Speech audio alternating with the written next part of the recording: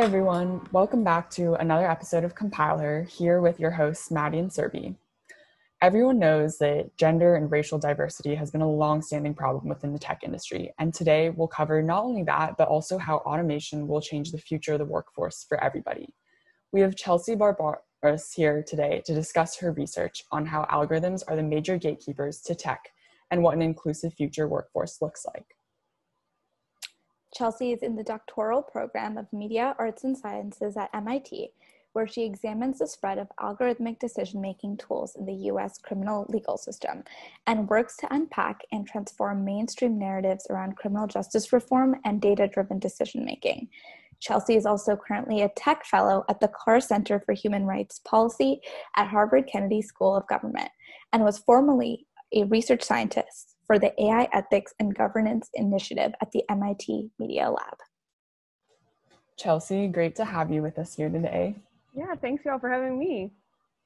So as women in tech who are early in our careers, we are really interested in hearing more about your research related to automation and its use in recruiting and workforce development, both within and outside of the tech industry.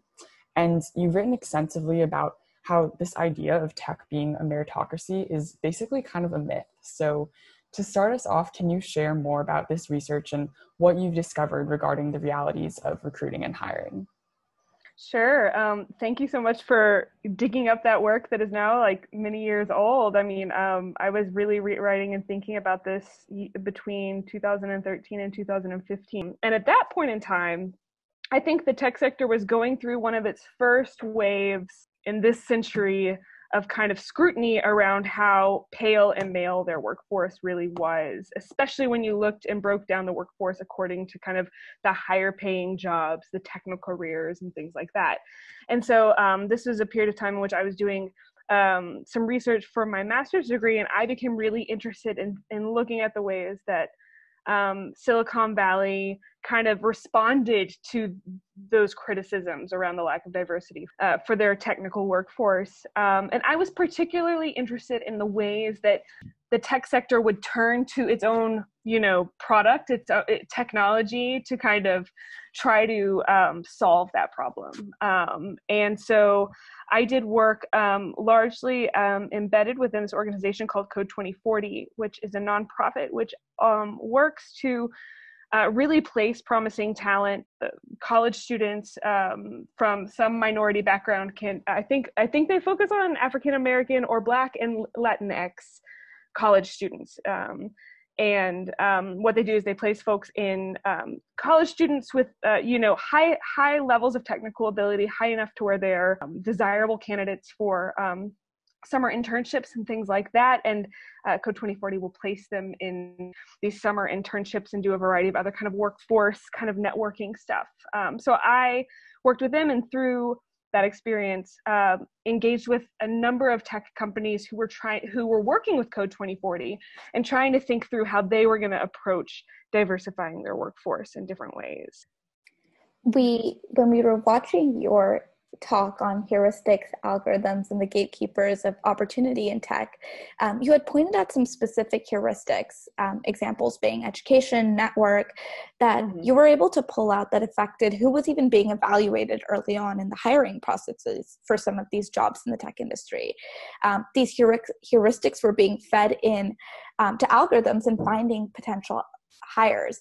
So given some of these heuristics, what are the major risks associated with utilizing them in the recruiting algorithms that tech companies have been doing now for the past few years?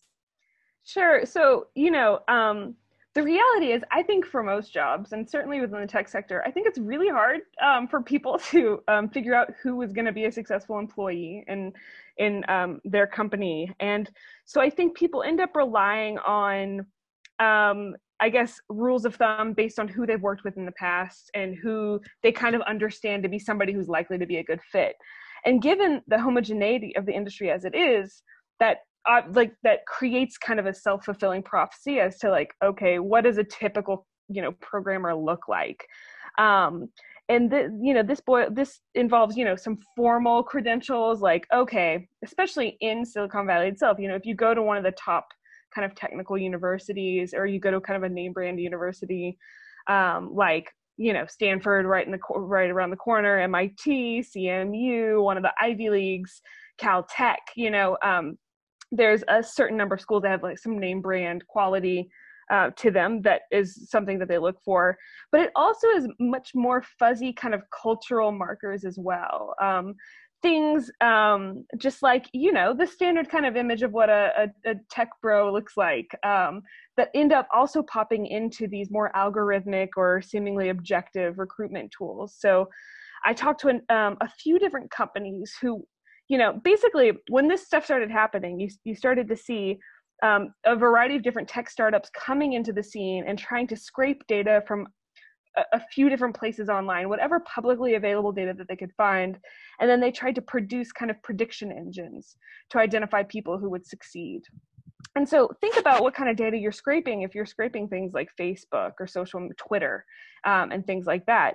You're getting things like people's movie preferences as data, and so what we ended up finding was that, and for some of these machines, in fact, the early models that people were trying to build on data, which is supposed to be this objective thing for some reason, were things that was like, your CTO is likely to be somebody who likes Lord of the Rings, and lists that as one of their favorite books on Facebook. And so I think this tendency is something we see a lot when people turn to technology, and specifically AI and algorithms, is that we tend to embed the heuristics we already use. They end up showing up in the data trails that we've left. And then people, there's some sort of quality around data where people think this stuff is just kind of natural or emerging in the world in some sort of way that makes it kind of objective, as if it's not shaped by the world. And so, but what we end up doing as a result is just kind of reinforcing the way we already think, as opposed to what I think people hope they're doing, which is, mitigating bias. Algorithms are often framed as algorithms and data-driven decision-making tools are framed as this more objective, accurate alternative to our subjective, implicit bias decision-making processes. And that's a silly distinction, if you ask me. Yeah, absolutely. And like you said, figuring out who's going to be a successful employee is really a hard challenge. And now that you mention it, the idea that we would automate this is really, really sounds very ambitious. And I love that in your master's thesis, you also took the opportunity to look into how we can change the industry to embrace a diverse workforce in the future. And that aside from automation, maybe there is another way via organizations that are working expressly to bring in underrepresented groups of untapped talent that Silicon Valley traditionally ignores. Mm-hmm. And you touched on Code 2040 a bit earlier, but could you speak a bit about their work in expanding the diversity of the tech workforce pipeline and how that might be extended to the industry as a whole? Sure. I really appreciate Code 2040 because I think at the heart of their work, they're building community. I think they're really trying to build out, networks of support and referral and new relationships between new kinds of universities and companies like Facebook. And they recognize that so much of actually our prospects in the job market have to do with actually our relationships. And given that our society is still so deeply segregated along racial lines, it's not surprising actually that, so much of the networks that run Silicon Valley are just white people, and so what I really like about Code 2040 is I think there are a number of, Black leaders in tech, Black and Latinx leaders within tech who have also committed towards kind of building up the community, engaging in community events through Code 2040, and then cultivating those relationships. I think those relationships are actually far more important than cultivating talent or skills. I don't think that at the essence of the problem with tech is a pipeline problem or a deficiency in skills. It's a deficiency in network diversity in a social sense. And I think another really smart thing that Code 2040 did, for example, is they did start their first cohort was a lot of students from, name brand universities. So they had, kids coming from Stanford, and MIT and things like that. But by the second year and going into the subsequent years, I think part of why they did that is I think they wanted head on from the beginning to challenge this notion that there are not talented students, that it's not a pipeline issue with the companies like Facebook, Microsoft, things like that. And so having the name brand helps with that, I think, in the beginning, in terms of establishing trust that, okay, after the first year, that cohort of interns is really high quality. Let's allot 8 spots this year instead of 2 or 3 at Facebook. They were able to build trust so that I think in the subsequent years, they brought in students from really good schools, but schools that are not considered name brand. And I think it's very interesting they're not considered name brand, because they are, predominantly students of color, that go to those schools.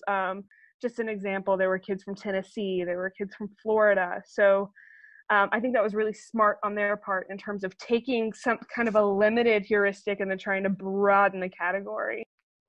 Yeah, absolutely. And, the heuristics are definitely used in getting people into the first round and who's even being considered. And I think nowadays there's even, with the rise of technology and the demand for these technology-driven skill sets, coupled with kind of the decline in the outcomes from receiving a college education, have led a lot of people, a lot of researchers like yourself, to maybe examine what the future of work may look like.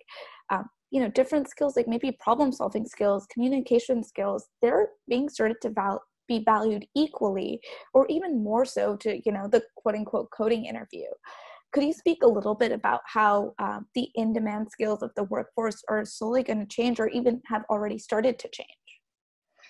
I was thinking about that work, and this is one area of my work that I actually think I might have a really different perspective on now, like 5 years later, than when I wrote that stuff. And what I mean by that is, back at that point in time, 2015 or so, this question around automation in the workforce was really big, and it still is, but that was the first big wave, crest that at least I was a part of, where people were talking about, automation, AI is coming. What does this mean for the workforce? And at that period in time, the question really was, okay, how do we equip the 21st century workforce with the skills they need to survive and thrive?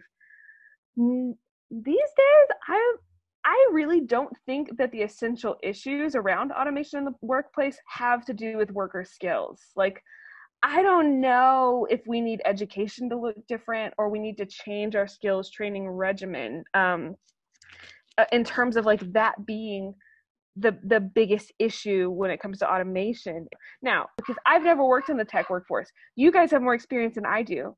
So maybe you can tell me, what do you think? What are you seeing now, a year into working, as the skills that you developing that you didn't have, or the ones that you feel like, okay, it was totally worth it to go to college for 4 years?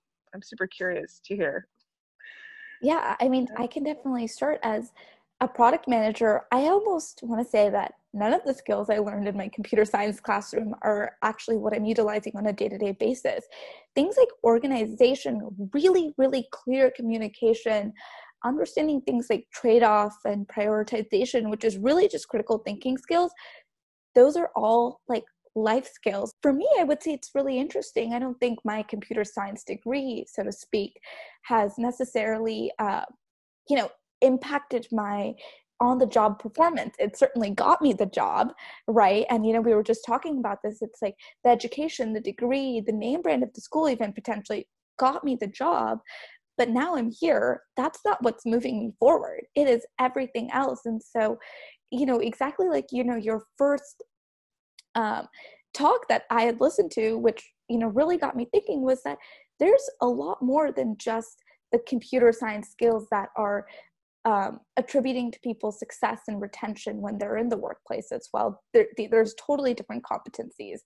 But then again, Maddie might have a different take on this, being a software engineer as well. Yeah, it's really interesting. I definitely think about this a lot too. And I think that there are kind of 2 education philosophies, if you will. And there are a lot of trade-offs between these, which is basically specialization.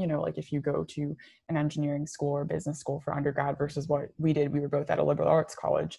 and which is kind of the other side, just this more generalized approach, which is the idea that, you're not necessarily learning things that you will then directly apply to your job. It's more that you're just like learning how to learn and how to like be the type of person who can be adaptable in different situations and pick up different types of things. And I'm still, ultimately more in that camp in terms of educational philosophy, but I think it is really interesting to see just in terms of like what is going to be more accessible and equitable for the future workforce. Like one thing, Chelsea, that you've also written about is coding boot camps, and I find that really interesting. I know a couple of people who've been through them myself, but just looking at those, I'm like, wow, it's kind of crazy that, people are learning all of this in like 10 to 12 weeks or even just like 6 months. Like I can't even imagine just like condensing my computer science degree into 6 months. But the reality is they're not doing exactly the same thing.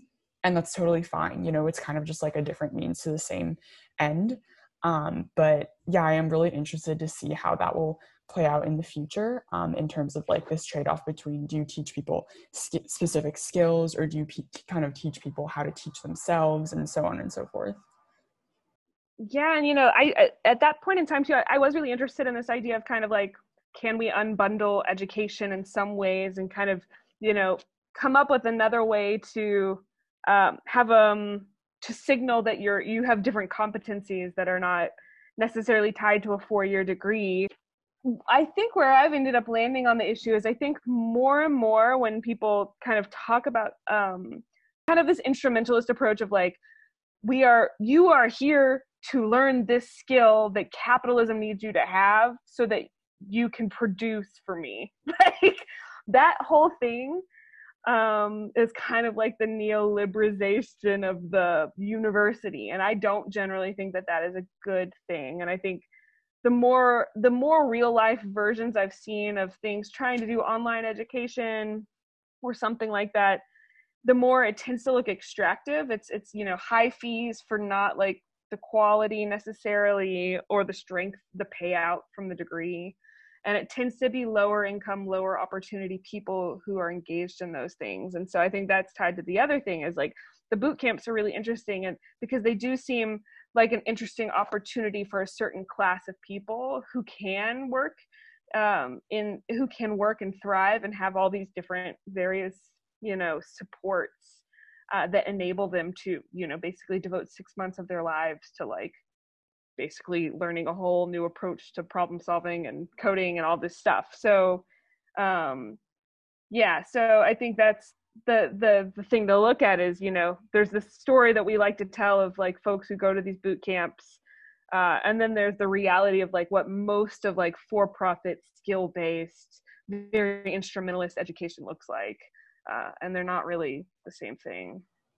Yeah, and I think that ties back really well to a point you made about how, for example, with Code 2040's work, they're trying to build a community and a network and build, trusting relationships. And it's kind of the same thing with when you go to college. A lot of it is also about interaction with your peers and mentorship from professors. And this kind of like neoliberal approach to teaching people specific skills is kind of missing that component. And as much as, the tech industry would like to think that any problem can be automated, I feel like it's kind of a similar issue here where it's like, we're not really at that point where you can completely transition something like this to something that's just as simple as like automating the hiring process.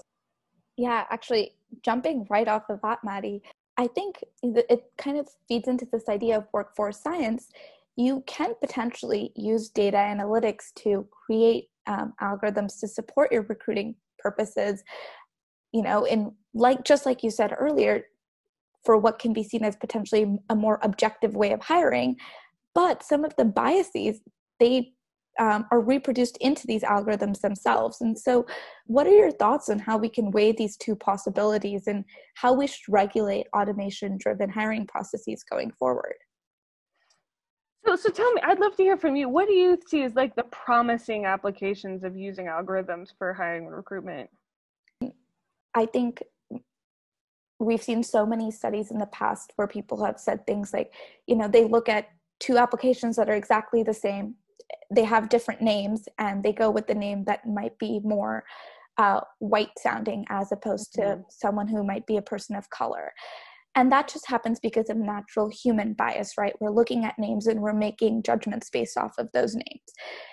Potentially, I would think is that our algorithms automation takes the idea of this out, takes that sense of a bias out. But it also, like we have learned, depends a lot on the data that we're feeding into the algorithm as well. If we're feeding a lot of information about white men who've been successful in this career path as the model for who we should hire next, we're not going to be able to pull the right candidates. We're not going to be able to pull promising women, promising people of color into even the first round, let alone, they can't even get to the interview. They can't even show off their skills to a person if they can't even get past the bot, So I actually have some really serious concerns about these automated hiring processes. And they do concern me because I think people like myself are the type of people who could be pushed out of them, people who dedicate time to, creating a more inclusive workforce, which I don't think the bot is going to take that into consideration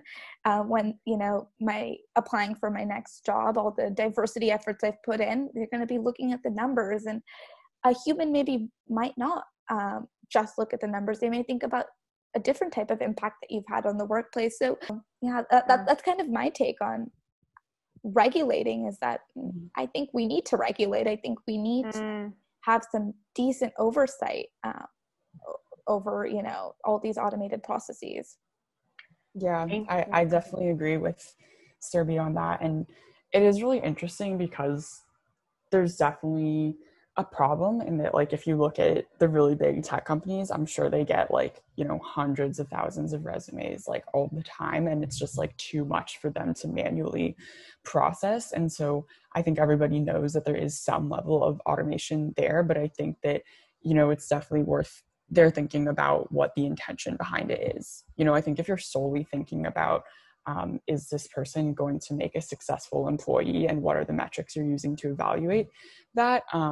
It's really easy to step into problematic territory, because first of all, what does your workforce look like right now when you're likely basing all of those heuristics off of that? And the other thing I was going to say is that, now that we're discussing this further, I do definitely have concerns about the whole automation thing, just because I'm thinking about how, just as a woman in tech, I think that definitely the things that have been helpful to me were not, automated systems of any sort. It was really just a bunch of diversity initiatives and clubs run by women in tech on campus and so on and so forth. They were really kind of just the things that gave me opportunity. And build that community. I think community building is so important in these spaces. But thank you guys so much for just sharing that, though, because those are all just really thoughtful comments that got my brain going. I do agree with Surabhi in terms of I do think the bias issue and the it's not even a risk now, it's just a fact of the matter. We know that these data-driven decision-making systems are going to replicate the biases of the past, the processes that made the data, right? And it would be crazy for us to think otherwise. And so the real danger with them is their branding as these objective tools. So I think that, there's some great work that has gone into kind of developing methods for auditing these different algorithms and checking them for various types of biases across, race, gender, and so on and so forth. And I think that work is important. I also don't think that that's the end of the story. And I think, I think one of the biggest or most enlightening things that kind of came out of my field work as I was doing this was realizing that at the heart of the issue, I think for workers, people thinking about how automation is going to impact their prospects in the job market is really, at the end of the day, thinking about how these data systems actually reinforce information asymmetries. It's the workforce, it's the workers who are being constantly processed and evaluated. All of these data systems work for the companies. They don't work usually for the workers. So there aren't, systems for workers. I guess there's things like Glassdoor and stuff like that, where workers can share information about their experiences working at different companies. But those systems look a little different. They're not like these automated prediction making machines, profiling machines. So, and I think that has real consequences, like these asymmetries and how they play out in terms of, our ability to bargain for living wages and things like that. And I think that's at the core of the big fight we have to think about, is like, how are these algorithmic systems and AI being used by companies to gain more leverage and undermine the workers' ability to actually bargain for a fair wage? Yeah, for sure. And you just brought up this really good issue of just transparency with what's being used in terms of automation. And that definitely extends far beyond, just the hiring process within the tech industry to pretty much everything now. I think there's kind of been, within only the past few years, just like kind of a wake-up call to how data is being used, how people's personal data is being used, and what data privacy means and what that looks like.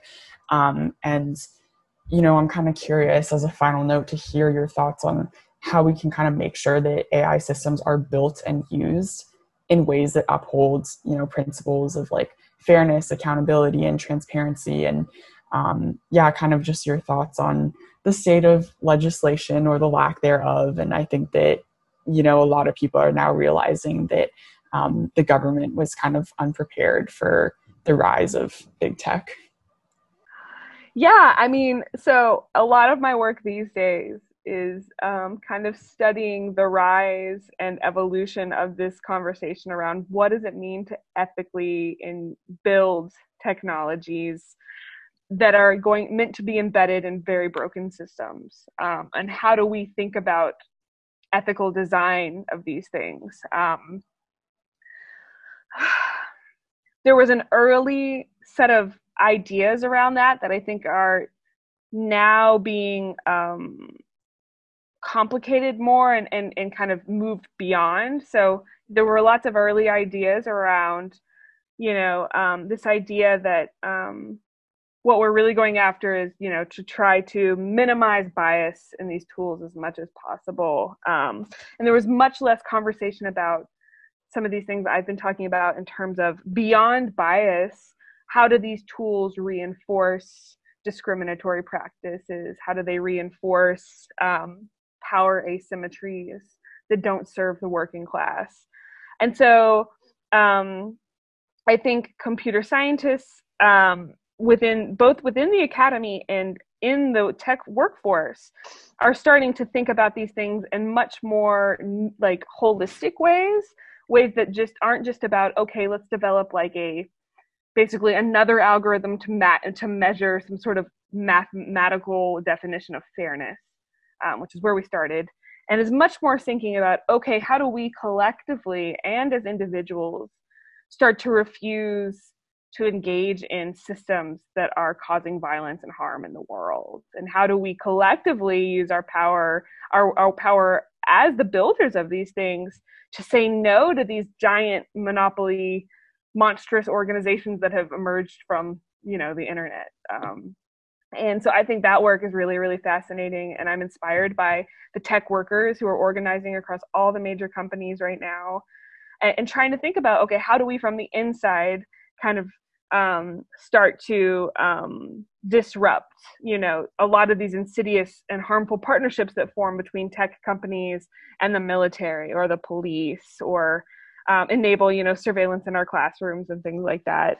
And then on the academic side, also, I think that people were in kind of the areas where I work are trying to figure out how do we come up with richer concepts for thinking about justice beyond just like accuracy and bias. And I think what that requires is a much deeper conversation around power and the way that technology serves the interests of power. Well, we're definitely thankful to have researchers like you, because a lot of the conversations are only starting because researchers are the ones that are bringing it up, that are, doing the work to figure out, hey, what's wrong, or why are these issues popping up over and over again. And I think we owe it to academics like yourself for instigating a lot of the changes that we are seeing and the changes we will hopefully be seeing as well, because as we all know, there is plenty of work to be done in the tech industry. But Chelsea, we're so thankful that you took the time today to share your research with us and chat with us. So thank you so much for joining us on this episode of Compile Her. Thanks to you guys. I really enjoyed talking with you. Yeah. And to our listeners, thank you for tuning in to another episode of Compile Her. Make sure to check out the rest of our season 2 on Spotify, Apple Podcasts, or wherever you listen to your podcasts. And of course, follow us on Instagram at Compile Her.